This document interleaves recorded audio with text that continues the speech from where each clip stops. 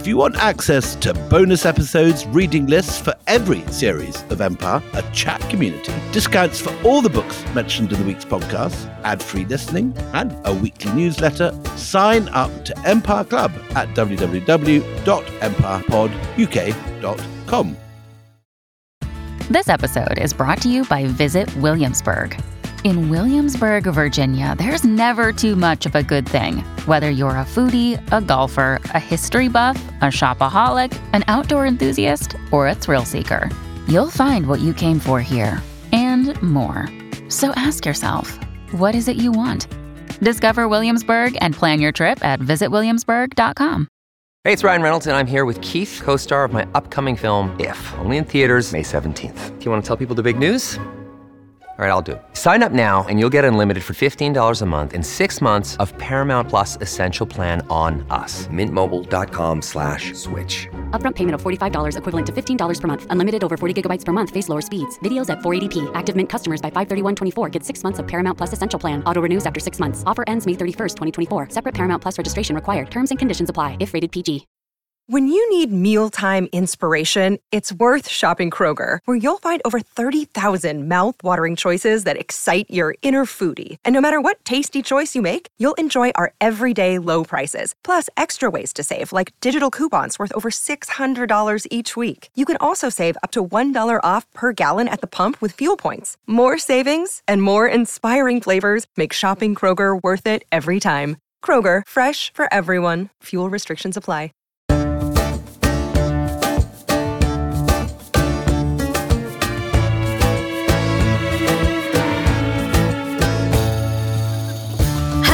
And welcome to Empire with me, Anita Anand. And me, William Dalrymple.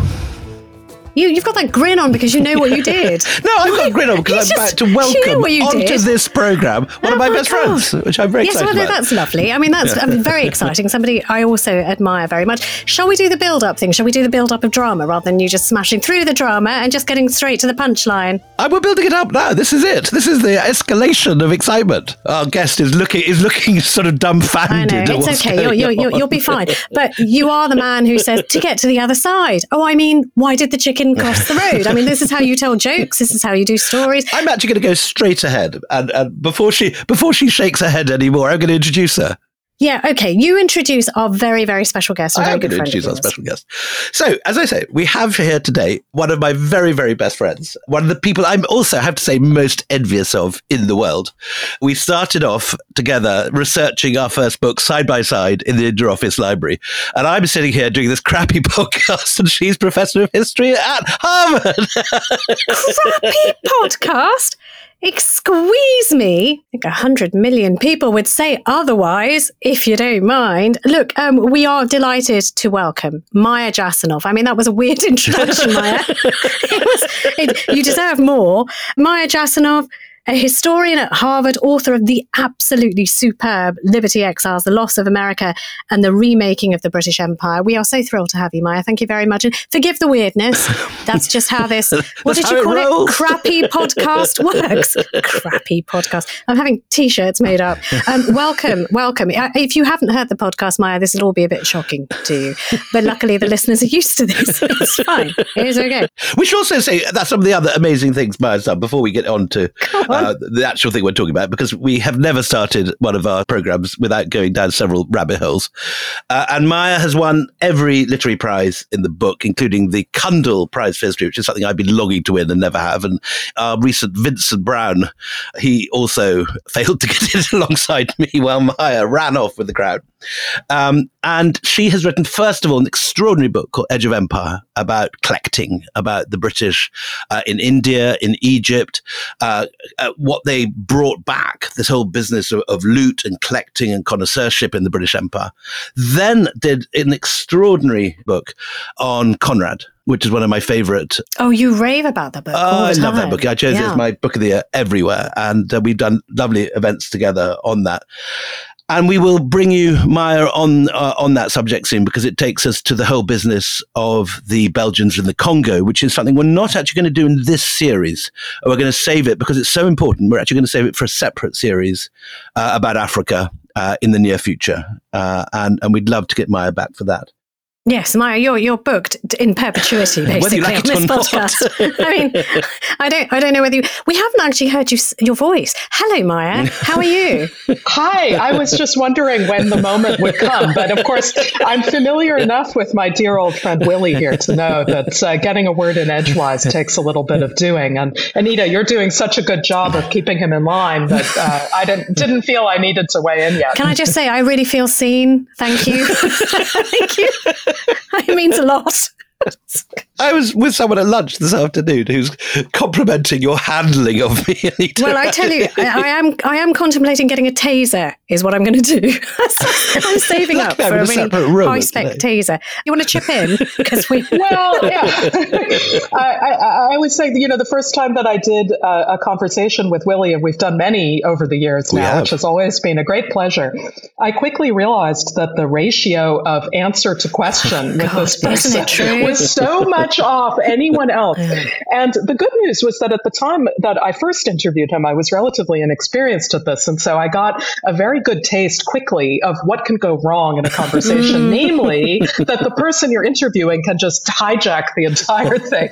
And so I feel that I sort of jumped in at the deep end, but it's all worked out quite well in the end. Yeah, I mean, the thing is, you're a graduate of the College Dalrymple now, so you know what to do. You're just going to have to push in. I know. Full professor of the college. It doesn't matter, William. It doesn't matter. Really. It doesn't seem to matter. But I think Maya's got the measure of you. Maya, you're here to talk about something really fascinating, and we've kind of a little tiny bit touched on it in the past. And we won't jump straight into the Equiano story, but we did mention when we did a program on Olaudah Equiano, how he had been co-opted somehow into sending people who'd come back from the American War of Independence, who thought that they would have freedom and a life in Great Britain and were promised the world. And he sort of believed it for a while and took part in this repatriation program, sending these men to Sierra Leone. It was such a disastrous enterprise. He regretted it so bitterly and backed out of it. Before we sort of come to that story and rejoin it, I think what we didn't do, we did a disservice in that program. We didn't talk about the background to that and why there were so many lost black men here in Britain and why it worried so many people. So I think we need to go back to the American Revolutionary War. Can you set the scene for us? What are the years we're talking about and what happened? Even maybe before that, Maya, reading stuff over the last month for this series, I've become very much aware of how in the pre-revolutionary period, the Caribbean and America were one world, and that the French Caribbean, which I'd always thought of as the French Caribbean, described itself as the French Americas. Could you, before we get onto the whole business of the Revolutionary War, paint the picture of how this is one area where plantations are set up, where blacks are taken from Africa and transported to this entire region, which we think of now as so different. America, the hyperpower, Caribbean, the nice place you go for a holiday, but a minor part of the economy today. That was not the case in the 18th century. So let's think about North America in the 18th century. And when I say North America, I mean North America and the Caribbean. It has a number of European powers that are interested in expanding their presence in this part of the world. And the two preeminent ones by the time we get into the middle of the 18th century are Britain and France. The French have colonies in the Caribbean, which include most prominently Saint-Domingue, the colony that precedes modern-day Haiti. And in the north of the continent, on the continent, they have the territory of New France, which includes the region of Quebec in present-day Canada, and has a settler colonial population of white French-speaking immigrants, as opposed to Saint-Domingue, which is one of the most prosperous sugar colonies, if not the most really, in the world at that time, with vast numbers of enslaved workers who have been brought over from Africa. Making a vast profit for their owners. Yes. The French have a region, too, that links these two places, the Caribbean colonies and New France in the north, namely the entire area of Louisiana as it is today. So the city of New Orleans at the time was a French city, and it was a place where you could sort of imagine these couple of different kinds of colonial enterprise intersecting. You had the slave plantations and the profits and the products from the plantations of Saint-Domingue coming into the port of New Orleans. You also had incredible sort of spread of plantations in and around Louisiana, but you also had this kind of settler colonial population of whites who had come to live there and put down roots and so on. So that's the nature of the French sort of band of influence. Now, shunting a little bit to the east of that, on the Atlantic coast of North America, you have the British colonies of the North American continent, and they come in a couple of flavors, but let me focus again on my sort of north and south. So in the north, you have the colonies of New England, most notably Massachusetts, Boston. This is a city that had been sort of settled and founded in the 17th century by Puritans coming from England with a very particular set of religious and political ideas. And then to the south, you have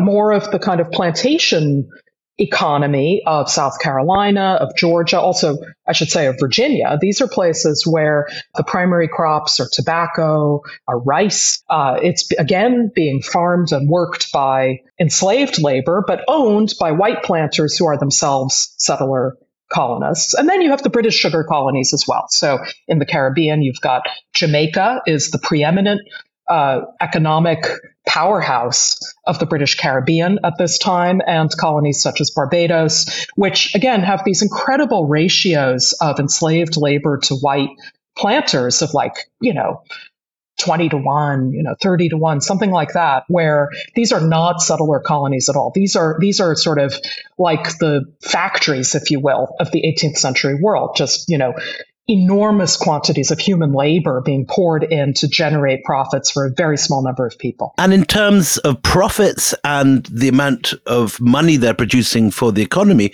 this in a sense is what the Bay Area would be the equivalent today, the center of all the tech and so on, as the richest, most productive area on earth. Well, as you know well from your work, the other area that's incredibly productive and profitable is Bengal, right, in this period. So, in the 18th century world of European empires, it is really the Caribbean and Bengal that are the places that are in contest for the British and the French above all. It's funny because in India today, Bengal is not considered a place of enormous wealth.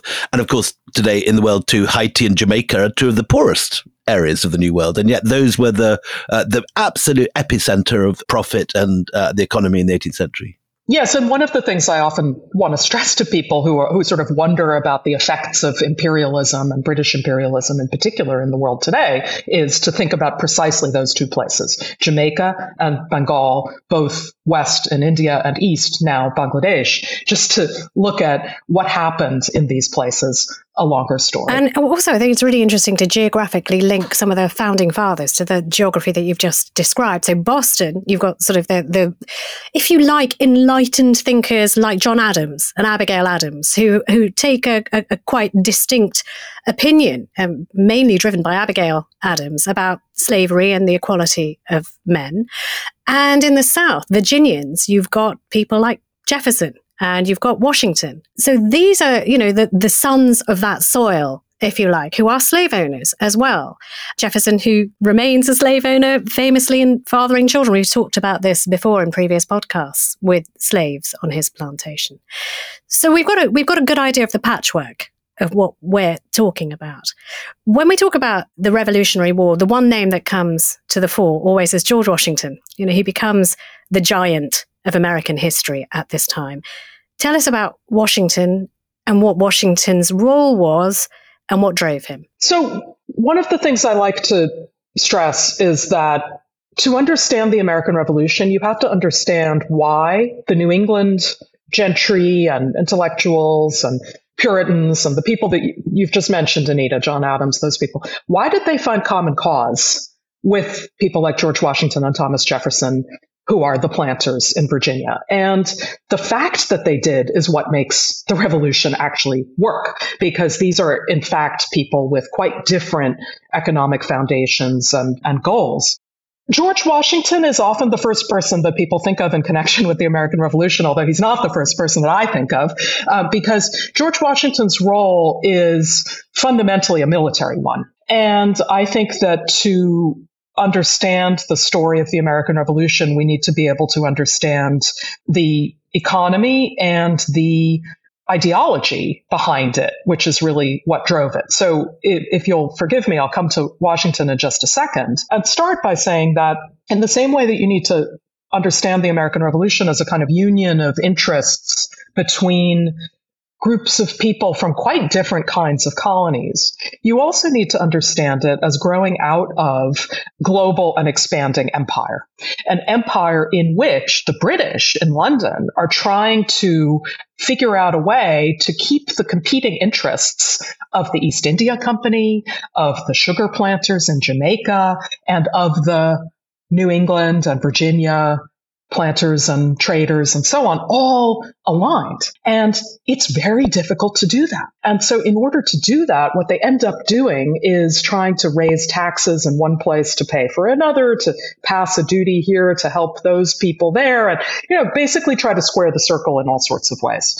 And it's out of this that a quite remarkable set of ideological propositions gains ground in the colonies of the Atlantic seaboard in British North America that begins to push back against the very idea that Parliament in London has the right to tax them in the first place. And it's out of that feeling that we here in America are British, but we are not being represented adequately by Parliament in London, enough to be able to vote on our own taxation, for example. That sense of the unity of cause comes into being in Virginia, Massachusetts, et cetera, that binds people together. Arguably, that's a similar story in India at the time. No taxation without representation. It wasn't immediately a quit India movement. It was, can we have a say in where our money's going?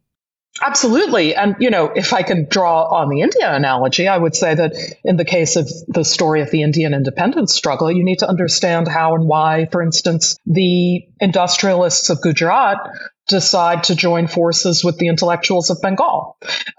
There's a lot of analogies. Any independence movement has to create an idea of a thing to become independent. You mentioned this idea of taxation without representation. Just to draw the links also with India, one of the other things that's brewing in the background is that the colonists in Massachusetts are worried that the East India Company is going to be let loose on them. Would you talk about that for a second? Yeah. So one of the provocative events leading up to the American Revolution that's part of the just canonical list of things that American school children learn is the so-called Boston Tea Party. And what this is all about is, interestingly, from, this is the version you won't get in the American textbooks, it's actually an effort at one level by American smugglers and tax dodgers to try to evade, in a sense, the new Tea Act that has been imposed on them by the government in London. What does the Tea Act do? Well, it actually lowers the price of tea in all practical ways for American consumers, but it also closes a loophole, and it says from now on, you have to get your tea from East India Company merchants. You can no longer get it direct from this other supplier or bring it in on your own ships or whatever, which is what many, many people were doing, which meant that the price of tea was actually lower. I love that. But there's also, this is in the immediate aftermath of the Bengal famine, and reports have been appearing in British newspapers like The Spectator and The Gentleman's Magazine of the horrors of mass famine in India generated by the East India Company, and that 1 million, possibly 5 million have died in this famine. And these reports are reaching Massachusetts in the intellectual circles that read these sort of British magazines exactly at the same time as all this other stuff is brewing. Yeah, and I think that the general picture that the American intelligentsia are able to paint of the British as tyrannical, non-consultative, rapacious, etc., is supported by the actions of the East India Company in all sorts of ways. Now, somewhere in the mists of time, we were talking about George Washington. Now, it happens. Yes. Don't worry, Maya, it happens. We go on a little loop, but it's important to know the background. Where does Washington suddenly become the central figure? Okay, so I mentioned that we need to know the economic context, the ideological context. There has to be a cause that people are fighting for. But then we have an actual war. The War of Independence begins in April 1775 in Massachusetts and will continue until 1781 at the Battle of Yorktown in Virginia. And the person who really comes to the fore in the fighting of the war is George Washington. He is a Virginia planter by origin. He is a surveyor by training, and he is a soldier by career. He actually makes his way up in the British military. In the 7 Years' War. So Washington is interesting here because Washington is a British soldier at the earlier in his career, and he's involved in the big war in the middle of the 18th century that's fought between Britain and France in North America and the world, basically to settle the question of who is going to have control of the American West. So Washington earns his stripes in the 7 Years' War. He, at one point he visits Barbados. He has his plantation. He's doing various things, in this kind of planter, surveyor, military career. When the momentum begins to build up against British imperial rule in the colonies of North America, and it is understood that in order to make this work, there has to be some kind of defense force ready to push back against the increasing militarization of British rule. The person that the American revolutionaries, as they are coming to be known, will focus on and appoint to lead this effort is George Washington. He's an experienced commander. He's a person who attracts a huge amount of kind of loyalty and support and so on. So Washington takes control of an entity that is delegated by the body called the Continental Congress, the beginnings of what will eventually become Congress in America today, of the Continental Army, the military that is mustered in order to be the response by these now breakaway from 1776 breakaway American colonies to the British. And he's the guy who leads the entire military effort. Yeah, as Lin-Manuel would put it, here come the general, and the general does the job. So we get a victorious General Washington, who then is the figurehead of a free America. And then these disparate figures from different parts of the ideology and the map set about making a constitution. How easy is that for them to come to agreement on what the new America should look like? Honestly, this question of how the different regions of what becomes the United States of America get along with each other and become one is the big challenge to American history right down to this day. We have tensions that will persist and mount and increase between the colonies, then states of the North, in which slave ownership does exist. And I want to just emphasize, a lot of people don't fully acknowledge the extent to which there is slavery across the United States of America, including in New England, in the late 18th and early 19th centuries. But it is definitely waning. Each of those states ends up passing laws kind of against it, phasing it out, et cetera. And the plantation colonies, then states of the South, which will, Virginia at the helm, South Carolina, Georgia, et cetera, which will, of course, break up into the Civil War in the 1860s. Anyway, that's for the future. But in the moment that we're talking about, the challenge that faces the people who have won their independence, following the Battle of Yorktown in 1781, is, first of all, to hash out terms of peace with Britain, which takes 2 years, only is recognized in 1783, and then to figure out how on earth they're going to govern themselves. Yeah, I mean, one of the things that leaps out from when they do sit down and they manage to get around a table and get some lines in writing, and it's Jefferson who's tasked with writing, putting pen to paper. And it's that line, isn't it? We hold these things to be self-evident, that all men are created equal. How do they say those words and then not acknowledge that they're not going to do that? Actually, all men are not going to be equal in America. What they mean is white men. Yeah, we should separate here too the Declaration of Independence, which was penned by Jefferson and had these wonderful sweeping professions of equality, from the realities of the negotiated Constitution that was written up and passed in the 1780s. And these are two very different things, because the one of them is basically a manifesto and a call to arms. And the other one of them is a big compromise trying to get everything to work together. It still has some of that wonderful language, which of course, Americans refer to this day and has been inspirational to people around the world. But that brokered deal of the Constitution included all kinds of ways to cobble together a union out of these very, very disparate interests. So, a few of the things that persist to this day. The fact that we have a Senate that has 2 representatives for every state, no matter what the population of that state is something that was built into the Constitution to balance out the interests of different actors in the United States in what is by definition a kind of unrepresentative way. And down to the present now, we have a state like Wyoming, whose population is negligible compared to that of, say, California, which has exactly the same amount of representation in the US Senate. Another kind of brokering that they did is they were trying to figure out, okay, how are we going to allocate representatives in the House of Representatives, which we're going to do on the basis of population? Well, we're clearly not going to allow enslaved people in the United States to count as voters or citizens or anything like that. But what are we going to do about the population that we're trying to reckon these representatives in the House of Representatives on the basis of? And they come up with this formulation, which is notorious in American history, which is that they will count the enslaved people as 3/5 of one person when they are doing the math to come up with how many representatives should go into the House of Representatives. And is there any awareness at the time that this is outrageous? Or is it in 18th century terms considered to be the norm? There is definitely a feeling among some that it is outrageous. That famous line of Samuel Johnson that the keenest people on liberty are the drivers of slaves. Yes, how is it that we hear the loudest yelps for liberty among the drivers of slaves? And it's definitely noticed. It is definitely called attention to by British abolitionists and, for that matter, American abolitionists and, for that matter, French abolitionists.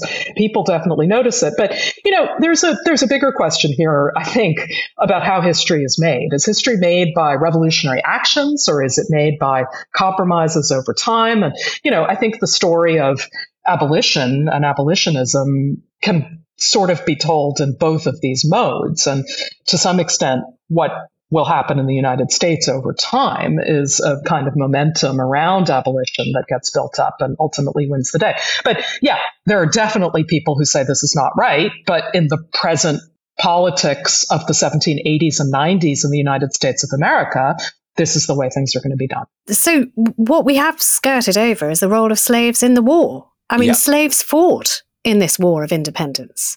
And who were they fighting for, and how did it fall? And what were they promised? So they fight on both sides of the war, but in very, very different ways. Early in the war, very early in the war, the governor of Virginia, a fellow called Lord Dunmore, is forced to evacuate the capital of Virginia, the town of Williamsburg, and make a sort of floating capital in exile, government in exile, and a bunch of ships in the Chesapeake Bay.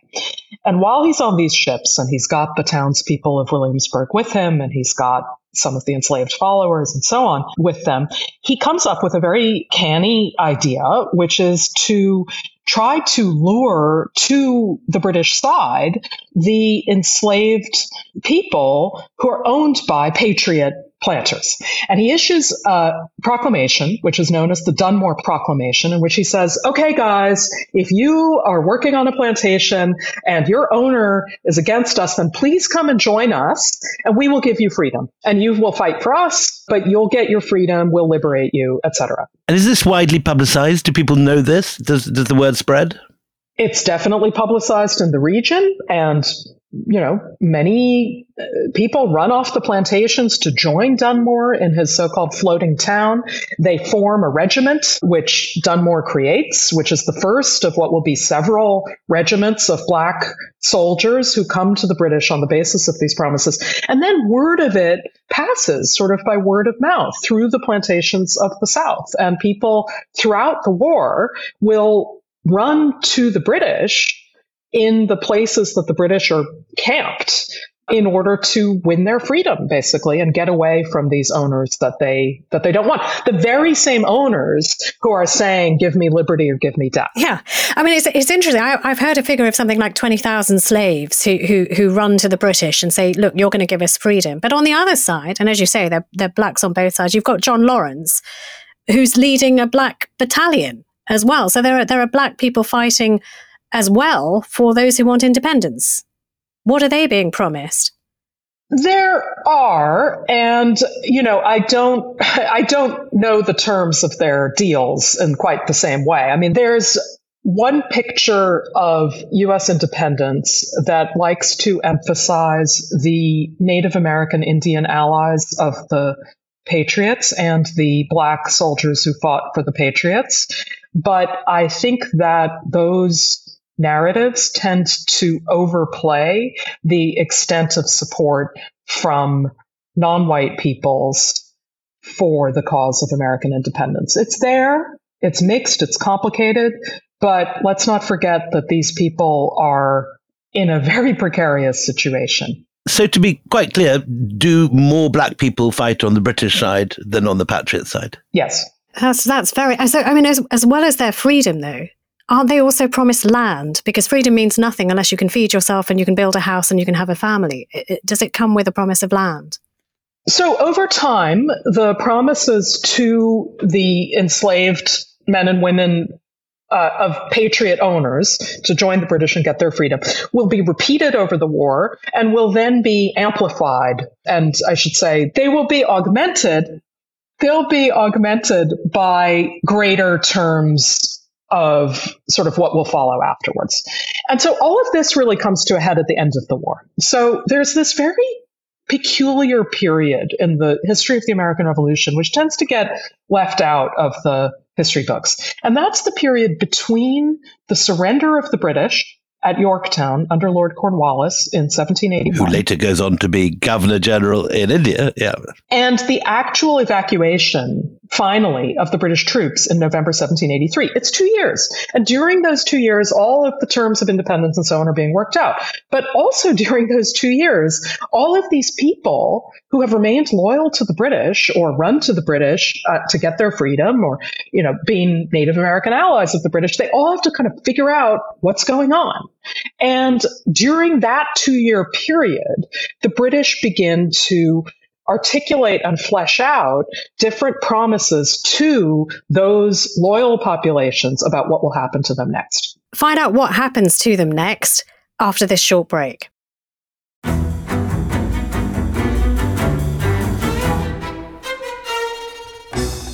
I'm Anthony Scaramucci, former White House Director of Communications and Wall Street financier. And I'm Katty Kay, US Special Correspondent for BBC Studios. I've been covering American politics for almost 3 decades. Welcome to The Rest is Politics US, brought to you by Goalhanger. Go on, tell us, were those donations you made, like Obama in 2008, was that idealism? Were you hoping to get something out of these campaigns that would serve your own business interests, for example? So I think this will either make this podcast incredibly successful, Katty, or people will be horrified and they'll shut it off right now because I'm going to be very real with you. The Obama donation, I had gone to law school with President Obama. We were not classmates. I was a few years ahead of him. It was 2007. He was then Senator Obama. I had a check in my breast pocket. I went over to the senator. I said, Senator, you and I didn't really know each other in law school, but I'm about to hand you a big check. Can I lie to my friends and tell them that you and I knew each other in law school? Well, Obama looks at me, had the best smile in American politics since Jack Kennedy. Forever. Yeah. He lights up. He looks at me and says, I'll tell you what, if you double the amount of the check, we'll take it back to Hawaii. Okay. And I looked at him. I said, you're done. I had another check in my pocket. I ripped it up. I doubled the amount of the check. And I'm going to tell you right now, I've been to more White House Christmas parties during the Obama administration than the Trump administration. In this pivotal year for the United States, democracy, and world affairs, Britain's biggest podcast, The Rest is Politics, is launching stateside. Uncovering secrets from inside the Biden and Trump inner circles and how they shape the world's most important economy, but also the global economy too. New episodes are released every Friday morning. Just search The Rest is Politics US wherever you get your podcasts.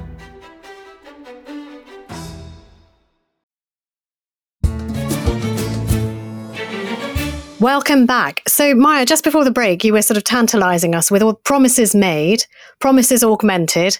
How many promises were kept after the war?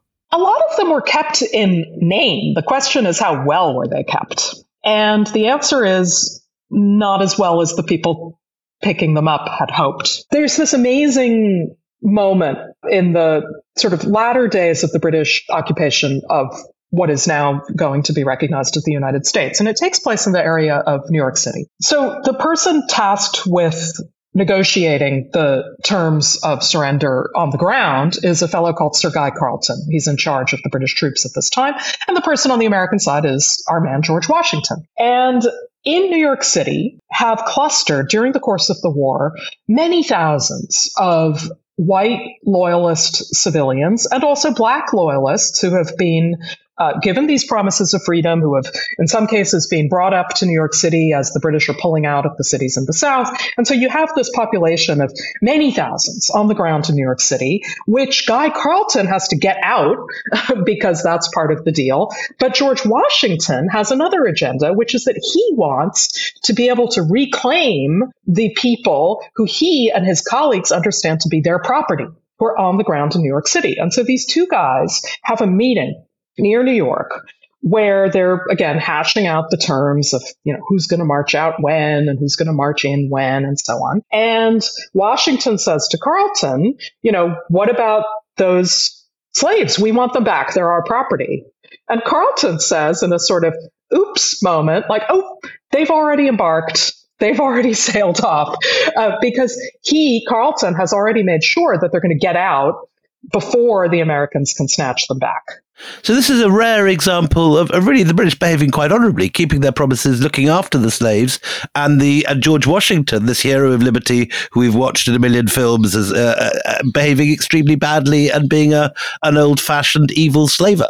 Exactly. So it's a remarkable moment, but I want to nuance it in two ways.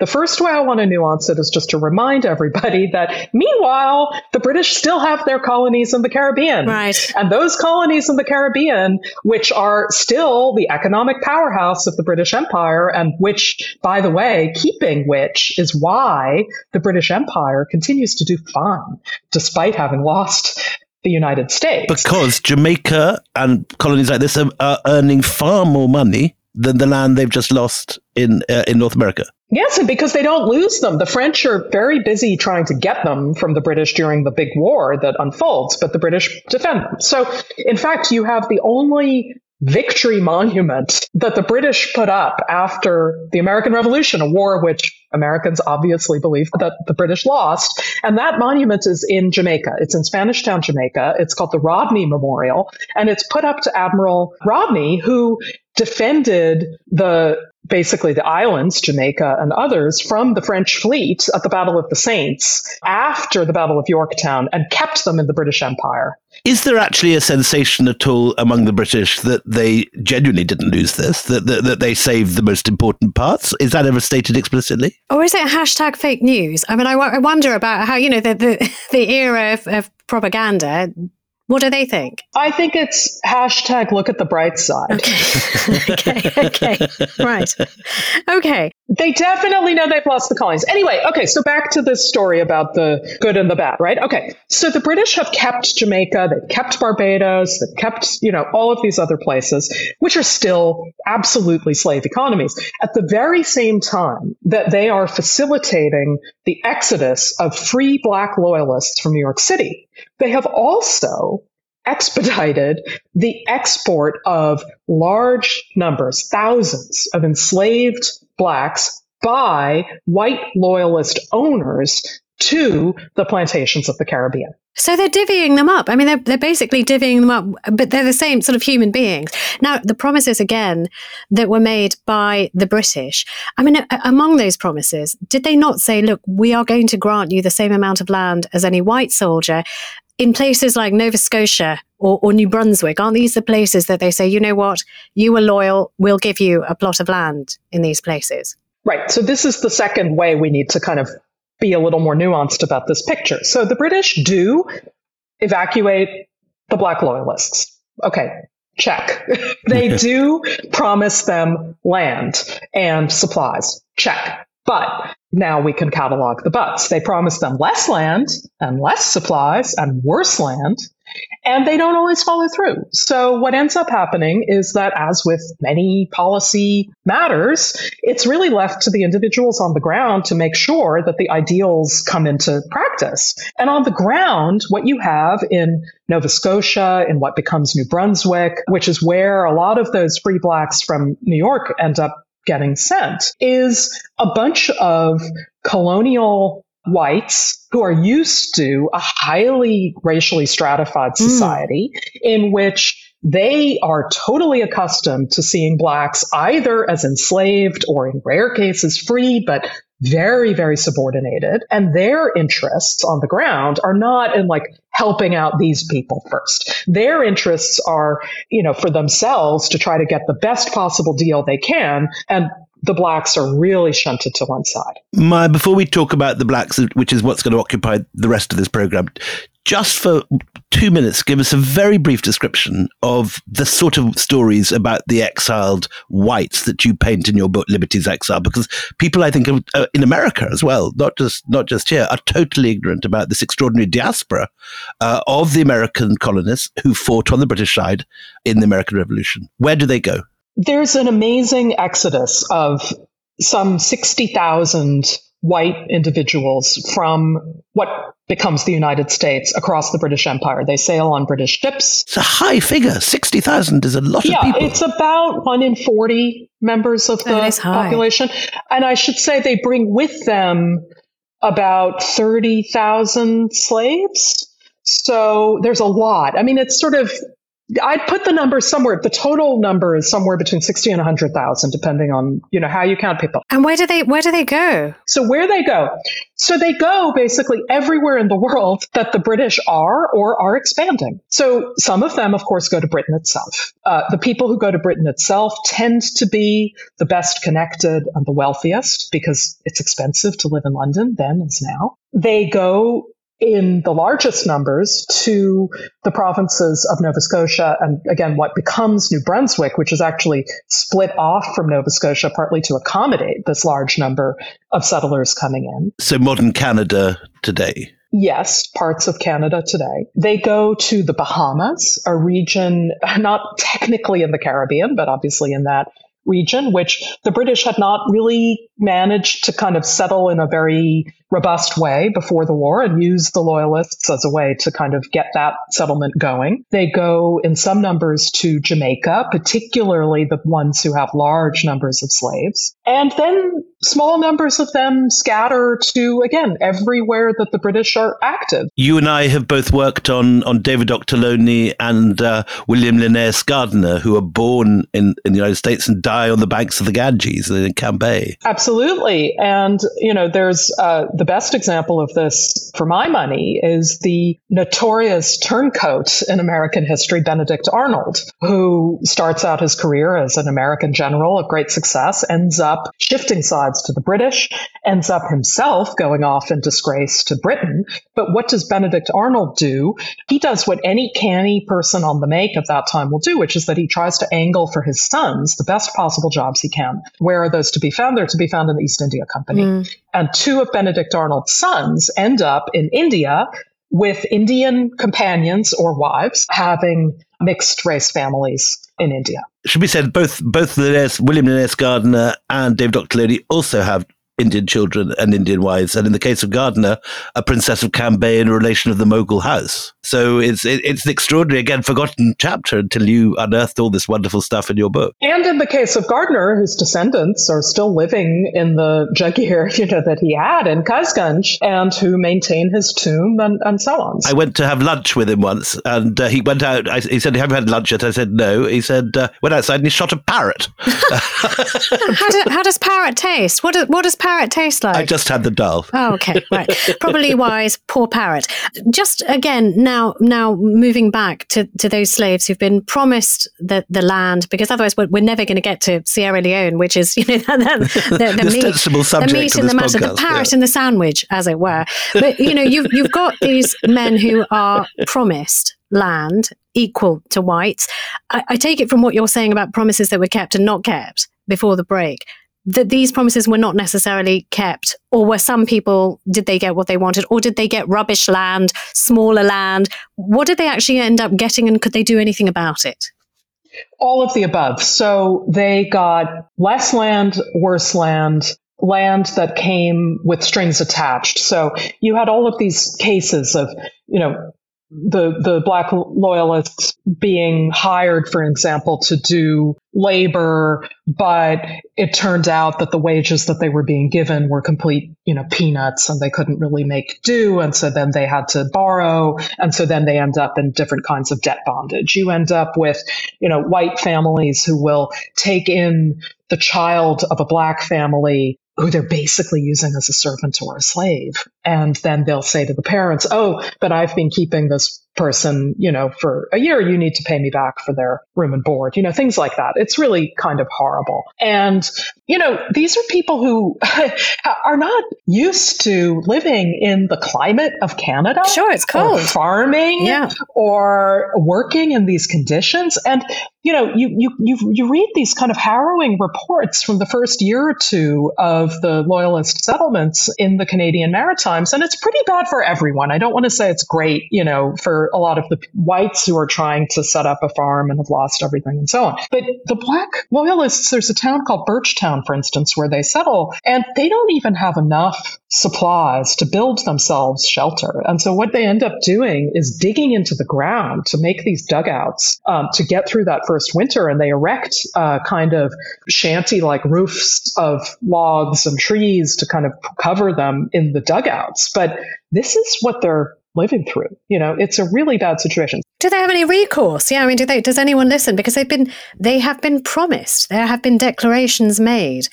And, the British love the rule of law. I mean, they are famous for loving the rule of law. So how do they handle that? Yeah, so there is an administration, and they do take complaints. They take a lot of them from Blacks and whites. And what the Black community has as its most important in this regard form of organization are congregations and churches. So a lot of the Black loyalists had formed congregations during the war, Baptist and Methodist especially, around Black preachers. And those preachers will end up being really important community leaders and ultimately the conduits to British authorities in channeling the grievances of their community to the authorities. So there's a number of these figures who are quite important. And then there's also the military veterans. They're all military veterans, I should say, or most of them are. But some of the figures from that military apparatus end up also becoming kind of conduits because they have themselves formed relationships to British officers during the war that give them a certain kind of access. Now, this is going to be a tease because we're coming to the end of this episode, but I want people to come back for the second episode of this because it's fascinating. One of those men that fits your bill exactly is a man called Thomas Peters, ex-slave. He has fought. He's with the Black Pioneers. He has fought. He has proved himself to be loyal. Tell us a little bit, give us a little tease and taster of Thomas Peters, because he's going to be such an important figure in the story of Sierra Leone, which, we didn't really get to at all in this episode, but that's okay, because that's how this runs. And everything that we've done has been fascinating. Who is Thomas Peters? Thomas Peters is a Yoruba from present-day Nigeria. He comes to the colonies as an enslaved person. He ends up joining the Black Pioneers, one of the regiments which is formed by the British, and fighting during the war. Out of interest, with Black officers or under white officers? The actual commissioned officers are white, but the soldiery are Black. Peters is a sergeant. He's known as Sergeant Peters. He's a sergeant. Right. He evacuates to Nova Scotia, New Brunswick at the end of the war. And there he ends up becoming, significant leader of the community. He had a relationship to some extent with General Clinton, who was one of the British generals who was sort of most involved in rallying and summoning Black loyalist support. And ultimately, Thomas Peters is so fed up with the deafness with which British officers and officials on the ground in Canada respond to Black loyalist complaints that he organizes a trip to England directly to try to appeal to the British authorities himself on the ground in London. And they together come up with a rather remarkable plan. To hear the plan, join us for the next episode. Anita, before we end, we should say that we are coming to the end of this series, and we will, as before, be recording a special episode which will answer everyone's questions. So if you have a question about this series, or indeed about previous ones, but particularly about the slavery series that you want an answer for, send them in to empirepoduk@gmail.com. So join us again on Thursday for the second half of this remarkable story about the founding of the first colony for freed slaves in Sierra Leone. Till then, it's goodbye from me, Anita Anand. And goodbye from me, William Dalrymple.